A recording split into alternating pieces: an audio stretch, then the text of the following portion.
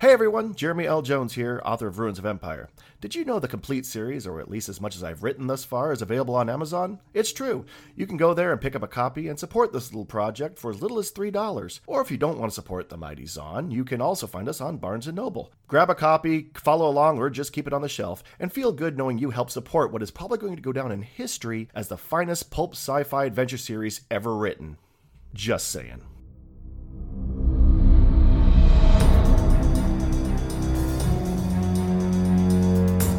You are listening to Ruins of Empire, Templum Veneris, Book 2 of the Ruins of Empire Project, a serial podcast novel by Jeremy L. Jones, read by the author.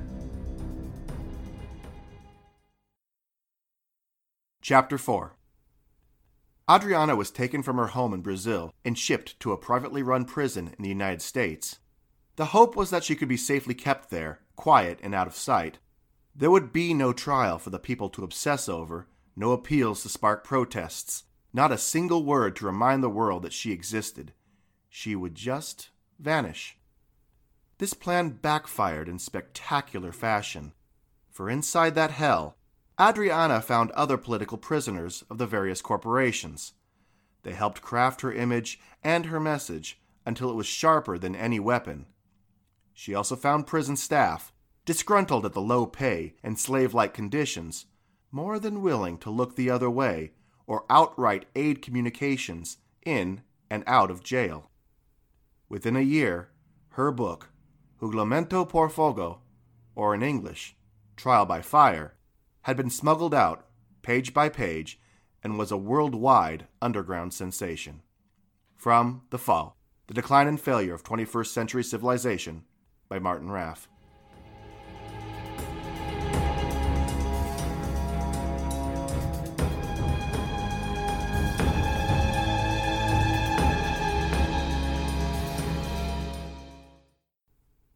The shuttle from Earth docked with Ministry Station Phoenix with such a hard jolt that it felt like something slammed into the hull. There was a soft murmur from the crowd as those that had slept during the entire trip were jostled awake. Viekko just sat staring straight ahead at the mass of bright red hair floating in the cloud several rows in front of him. He tested the restraints that held him to the seat, but they wouldn't budge. They needed to talk, and they needed to talk before they met up with Isra, but Althea appeared dead set on avoiding that. Althea's seat had been next to his on the train ride across South Africa, but she hardly used it. When she did, she pretended to be busy reading up on some obscure medical text. Before the shuttle launch, she changed her seat. Viekko sighed and looked out the window. Even this close, the station looked like something cobbled together by a disturbed child, with whatever happened to be lying around at the time. Compartments that appeared fresh off the design floor were connected to pieces that looked salvaged from the cloud of space trash that orbited the Earth. If there was ever a plan for its construction, it was sacrificed to the gods of expediency, financial limitations, and global politics. The intercom crackled to life. "Good evening, everyone. Sorry for the hard dock. These old space stations never seem to be exactly where they're supposed to be. Your restraints will be released in just a moment or two. We encourage you to take a moment, as zero gravity might make you feel a bit disoriented, maybe even nauseous. Once outside, the crew will be able to direct you to your destination within the station. Welcome to Ministry Space Research Platform Phoenix." The moment the restraints lifted, Althea shot out of her seat and headed for the hatch leading to the station. Viekko launched out of his seat and tried to claw his way through the crowd that consisted of the usual categories. Tourists, laughing as they experienced weightlessness for the first time, novices who were suffering through various degrees of motion sickness, and veterans of space travel who watched both groups with an air of smug superiority. By the time he managed to get to the hatch and pull his way into the space station proper, Althea was gone. There was only a group of people floating in a haphazard line in front of a ministry official in a dark green uniform, tapping information onto a screen attached to his forearm. "Sorry," Viekko mumbled as he pushed himself through the crowd. "Gotta get through. Urgent business. Very important. Sorry." Every person he pushed past shot him a glare or mumbled some profanity or another, but he soon found himself at the front of the line and face to face with the ministry official. He regarded Viekko with a measure of disdain. "Your name?" Vago held the top of his hat to keep it from floating away. "I'm looking for someone," he spat out. "A woman, tall, red hair, gorgeous. She'd have just come through." "Your name, please," the official growled with growing impatience. "Vago Spade," he mumbled. The official cocked his head and fixed Vago with a condescending look. "Please speak loud and clear, sir." "Vago Spade," he repeated with more conviction. "Ah, I thought you looked familiar," said the man dismissively as the data appeared on his ARM computer. "The Martian. Going home finally?" Vago ignored the comment and tried to peek around the man's body. There were 3 different corridors behind him, and judging by the look of the place, each tunnel could branch off into at least 3 more. He could wander this junk heap of a station for years and never find Althea. The official cycled through the information. "I see. You're to go to Section Charlie, Tango 7. Take the left hatch. You'll notice a green stripe. Follow it until you reach the waiting area. Captain Colton will be there." Vago didn't wait for the man to finish before he launched himself toward the tunnel the dock official had indicated, where several stripes of color were painted along the hallway. Red, yellow, blue, orange, green, and some kind of sickly mauve color. He clawed his way through the twisting corridors, through T-junctions and four-way intersections, like a gerbil in a habitat.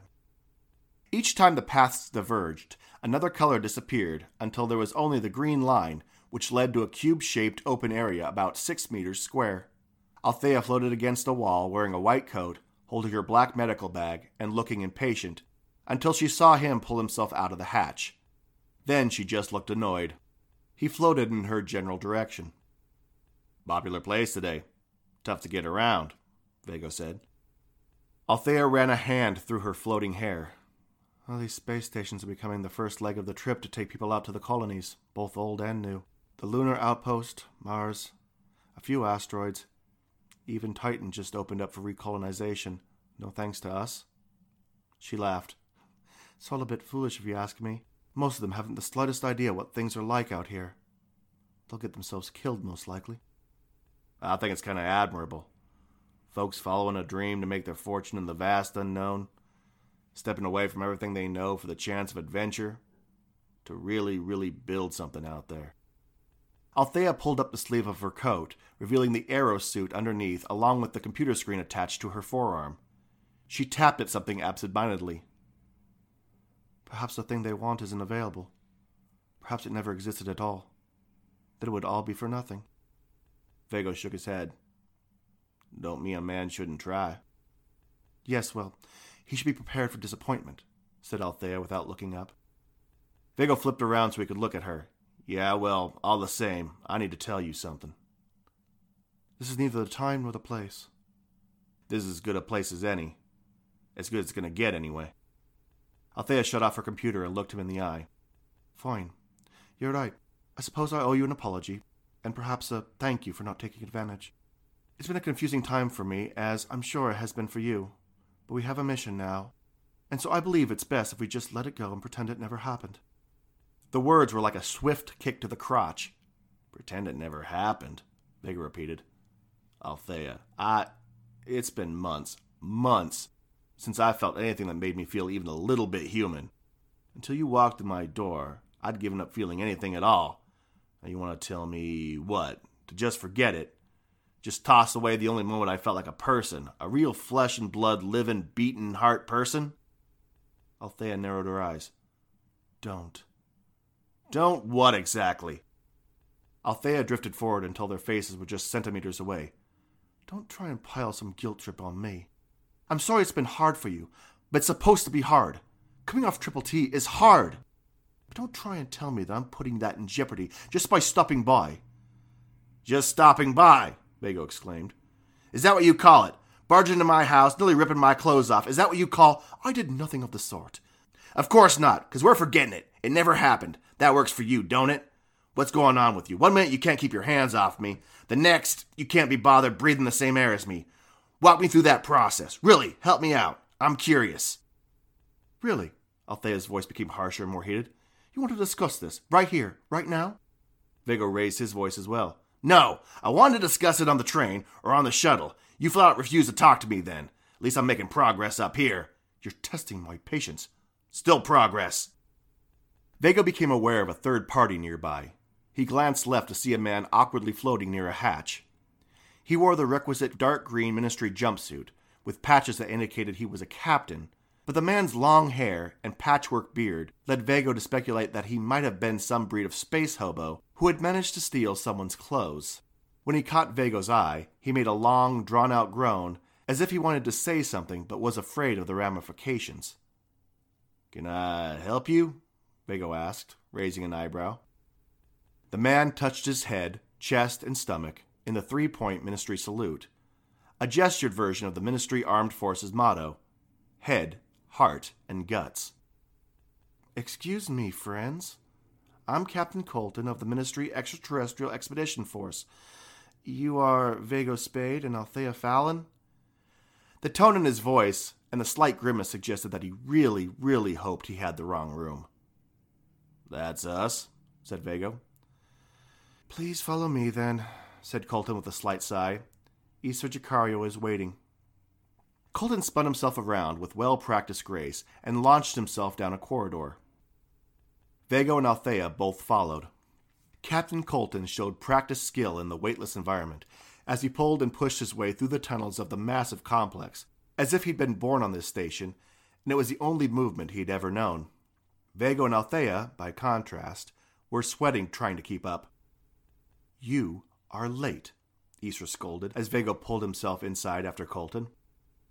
"How the Tamgang can I be late?" said Vago, still seething. "The train left on time, so did the shuttle. If I'm late, it's because you put me on the wrong flight." Isra glanced over as Althea found a handhold near the entry hatch.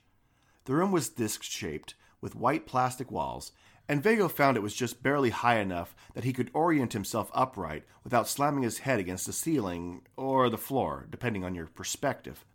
Cronus was there with Isra, wearing the same dark ministry green uniform over his aerosuit. He also had his immersion goggles strapped to his head and an immersion glove that wrapped around his arm from elbow to fingertips like a metallic vine. He seemed to be watching invisible things fly overhead and occasionally reached to touch them. Isra glanced at the two of them. "It takes approximately 10 minutes to exit the shuttle and find your way here. It has been 20. The shuttle was not late, not according to the station records. Therefore, you are late. What is going on with you two?" Vago shrugged, trying to hide his irritation. "So we got a little lost. It's a big station. What makes you think there's something going on?" "Well, you are on opposite sides of the room, for one," noted Isra, glancing between the two again. Althea turned a slight shade of crimson. Vago took off his hat and ran a hand down his queue. "We were discussing a holovid that got everyone on the NuvoNet all excited. Some firebrand preacher trying to shut down the electric bordello. I'm for it. I think the whole thing's morally degrading. Althea is surprisingly adamant about keeping it. She's apparently a huge fan. What about you, Isra? Care to weigh in?" Vago became aware that he was the focus of a harsh glare from both women. It made the hair on certain parts of his body stand up straight, but he clenched his teeth to keep from showing anything. "Vago," said Isra in a slow, deliberate tone, "if something is going on between you and Althea, something that might compromise the mission, I need to know about it. You know I can tell when things are not right." Vago put his hat back on. "If I were you, Isra, I'd stay out of my head. I don't think you'd much care for the mess. I understand we have a mission. Maybe we should talk about that." Isra glared at Vago for a few seconds.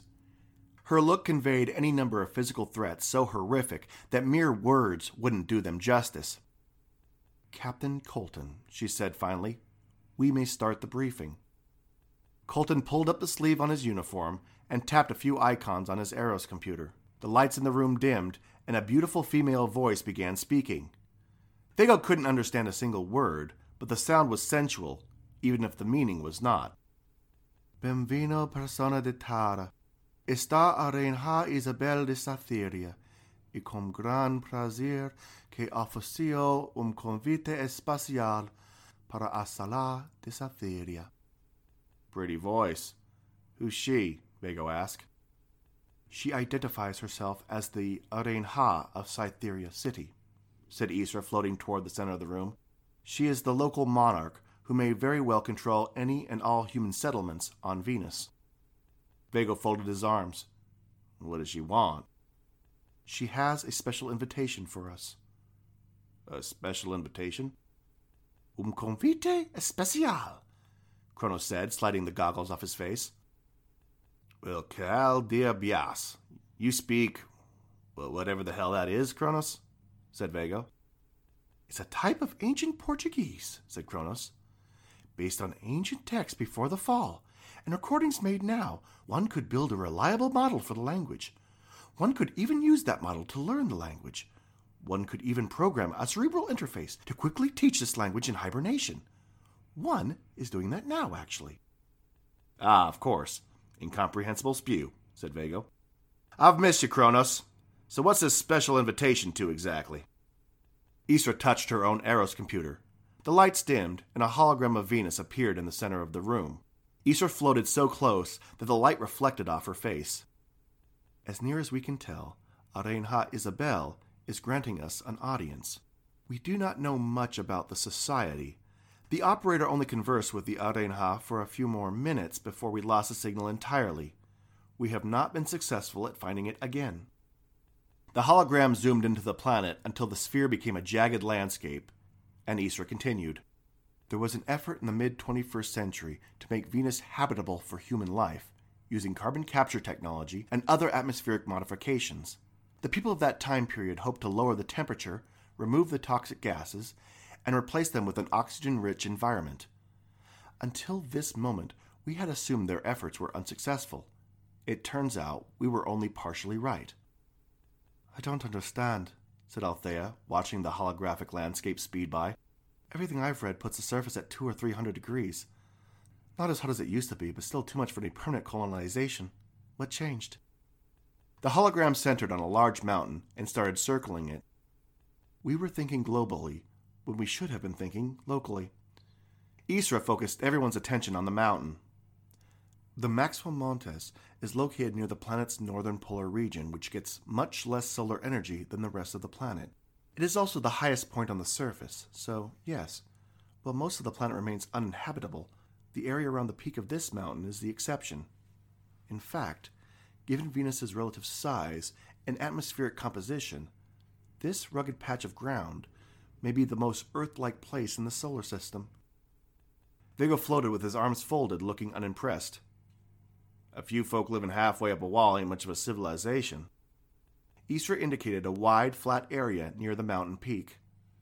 The mountain range forms a plain, a few 100 kilometers wide, that would provide ideal living conditions for a society to develop and flourish. Several 100 kilometers beyond that would still be technically habitable, but decreasingly so as one travels down the mountain.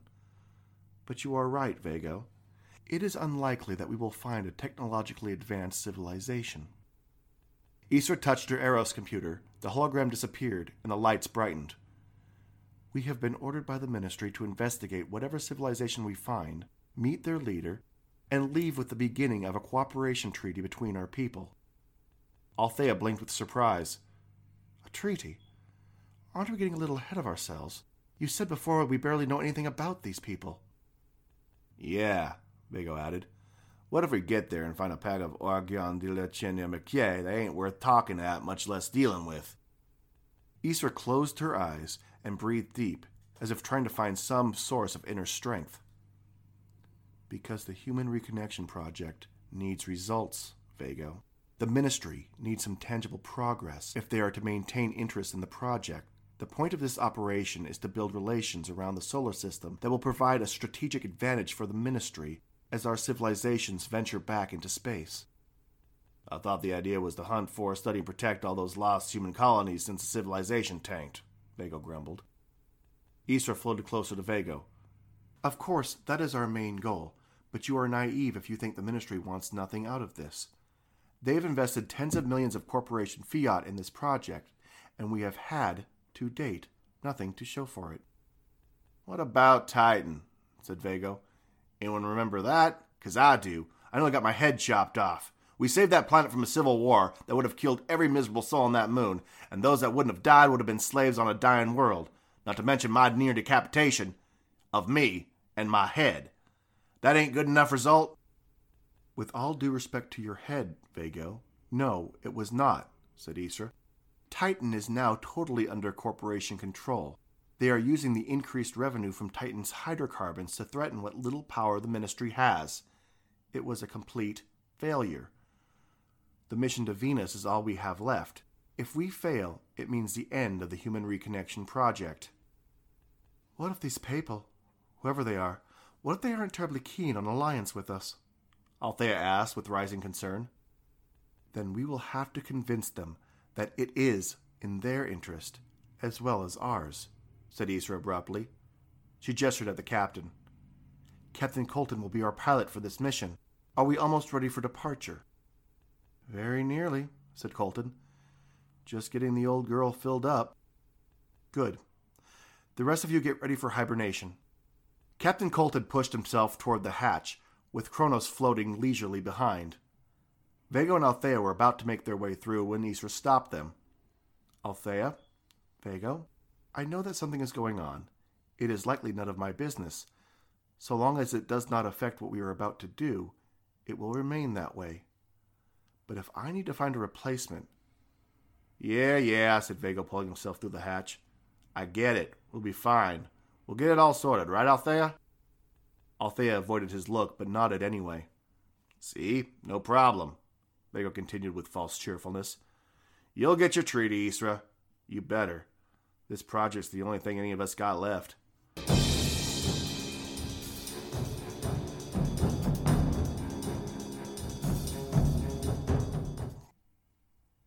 The Ministry exploration spaceship Stalwart was docked in another part of the station, away from the crowds arriving from Earth. Its design was not unlike the basic mass-produced shuttles that carried passengers from Earth to the space station, but this model had added thrusters for escaping Earth's orbit, detachable boosters to aid takeoff from Venus, and extra antimatter reactors to make them all work. Viekko pushed his way down the main corridor of Stalwart and grabbed a handrail by the door to the hibernation room. Cronus floated cross-legged outside with his immersion handset and goggles. He floated nearly motionless, only occasionally reaching out to pluck something invisible in front of his face. Althea in there? Viekko asked, pointing at the door. Not supposed to go in there, Cronus replied. Althea was very insistent, almost to the point of violence. I can handle myself, kid. You'll be sorry, Cronus predicted. Viekko opened the hatch and pulled himself inside. Althea spun around and wrapped her arms around her nearly naked body when she heard the door open. Bloody hell, Viekko, what's the matter with you? Sorry, said Viekko, quickly closing the hatch behind him. Cronus didn't tell me you were changing in here. Well, I am. Now get out. Ain't nothing I hadn't seen before. Anyways, we gotta talk. Must we? Seems to be a kindness to Isra. Besides, Ma always said you should never go to bed angry. Althea sighed. At least make yourself useful and hand me a sensor array. The room was barely the size of a closet, and Viekko could almost move without hitting his head or limbs on the wall or the front of the hibernation pod. He was able, after some flailing, to spin around and find a small compartment where they kept the sensor arrays. Tight, translucent suits, completely lined with electronics and sensors that monitored all facets of the body during hibernation. Putting them on always made Viekko feel like his entire body was being wrapped in cellophane and then poked with wires. Each one was single-use and came in a mylar bag barely big enough to contain a short book. He pulled one out and handed it to Althea. So about last night. Althea turned around and wrapped her arms tighter around her body. Do you mind? You gotta be kidding, muttered Viekko. He pulled his hat over his eyes and spun around, still holding the sensor array out for Althea to take. You seemed perfectly happy to show me all sorts of things last night. Viekko felt her take the mylar bag and heard her rip it open. I wasn't exactly in my right frame of mind last night, Viekko. I already apologized for that. I don't know what else you want me to do. Yeah, see, I was thinking. The only other time I seen you like that was the night we met. You remember that?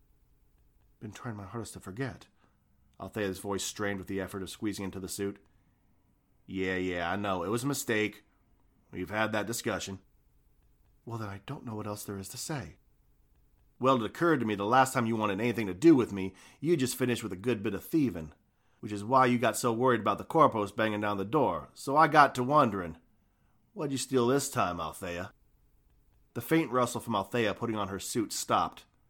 Just some new tech off some corporation creep. It's not your concern. I thought you were done with that business. I am. It was just a one-time thing. The people at the clinic, they got a saying. One hit is one too many. Don't lecture me, Viekko. And it's okay. You can turn around now. She was dressed in the sensor array now. It was never designed for any kind of modesty. It was just barely obscured nudity with a lot of wires on top. Viekko gulped. Althea sighed and rolled her eyes. And don't look at me like that. She spun around and began entering commands into the hibernation computer. How much is this new tech worth? Viekko inquired. Althea opened a hibernation pod without answering. Viekko kept pressing. $1 million? $5 million? I know you didn't pull off a 10 million fiat heist in one night. It was worth 500 million corporate fiat. Downloaded from a secure facility, accessed by someone with the correct credentials. Althea hurried through the last sentence, as if that would explain it all away. Viekko paused while he took all this in. Okay, you should be safe while you're working with us. When we get back to Earth, I know some people who can help you lay low. You might not be able to go home right away, but I figure... Althea turned around. I'm not worried about getting caught. I've got help, and they are careful. They'd lose too much if they turned on me. All sorts of corporation personnel have access to that system. It would be next to impossible to pin down exactly when it was stolen. The only person who could possibly make the connection is the very man I used to get it, and he has as much, if not more, to lose if the corporation finds out that he let me in. Viekko lowered his hat and fixed Althea with a suspicious look. So they won't be coming after you. You sure? You were awfully skittish when Blinky was at the door. Althea turned back to the hibernation computer and touched the icons on the screen. It was unclear to Viekko if she was accomplishing something, or if it was just a convenient way to keep from looking him in the face. It was just the heat of the moment. The chances of them tracking me down are almost zero. I guess I don't understand. What's the problem? Viekko floated closer, then stopped when Althea looked at him over her shoulder. That glare could cut steel. I enjoyed myself. There. Are you happy? I led a simple idiot on. A man who was possibly lonely or isolated and just wanted some companionship. Or maybe he was just horny, but that's hardly a crime. But you know what? At that moment, it felt right. Justified. Euphoric. Sexual, even. And you don't like any of those things? Althea turned back to the computer. You just don't get it. I shouldn't feel that way. That man did nothing to deserve that. He listened to his crotch more than his brain, but he never tried to hurt me nor anyone else that I could see. He was just a man. Maybe a lonely man looking for some connection in this world, only to find just another person that wanted to stab him in the back. Viekko chuckled. So what? You said yourself that he works for the corporation. That organization is so backstabbing that their symbol should be an arm plunging a knife into someone's spinal column. Althea stopped fiddling with the screen and just bowed her head. But they had the good sense to feel bad about it, or at least know they did something wrong. But me? I felt nothing. I'd do it again if the situation presented itself. And again, and again. Viekko reached out and put his hands on her shoulders and held her for a minute. You're different than them, Althea. You're a survivor. Althea spun around in his grasp and glared directly in his eyes. Yes, well, maybe I want to be like them. I had a stable life, maybe I could again. I could have a career and money and a family and friends, instead of being forced to thrash it out with the savages and... Althea stopped herself. She must have seen the look on Viekko's face. I'm sorry, Viekko. I didn't mean... No, I think I finally got it. The Belle of Orchester's forced to slum it with the wackos, misfits, and barbarians. That's why you can't have anything to do with me. Oh, sure, I might be fun for a quick in-out, but you can't bring a loud, tattooed Martian to dinner. Why, he might wipe himself with the bread and curacao oro in the gravy bowl. As Viekko spun around and pulled himself toward the exit, Althea begged, Viekko, I'm sorry. I didn't mean, I just... Viekko opened the hatch. No, you're right. There ain't nothing more to talk about. Sorry to have bothered you. He shut the hatch and swore, and looked over to see Cronus giving him a curious look. You were right, said Viekko after a moment. I am sorry I went in there. I am usually correct in such matters. Where are you going? I'm going to go see if Isra needs any help. You should probably get ready for hibernation. I feel like the shuttle wants to take off soon. I'll wait. said Viekko, pulling himself down the hallway. I hate hibernation.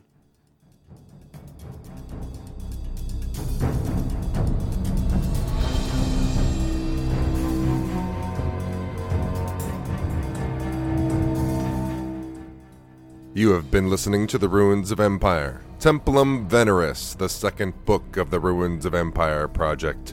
The Ruins of Empire podcast was written by Jeremy L. Jones and produced by Sean Vincent. Cover art was by Nick Martin. Music was Predator by Purple Planet at purpleplanet.com. Licensed under Creative Commons 3.0 license.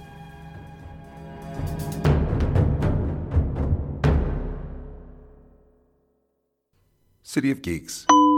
Independent new media produced in Idaho.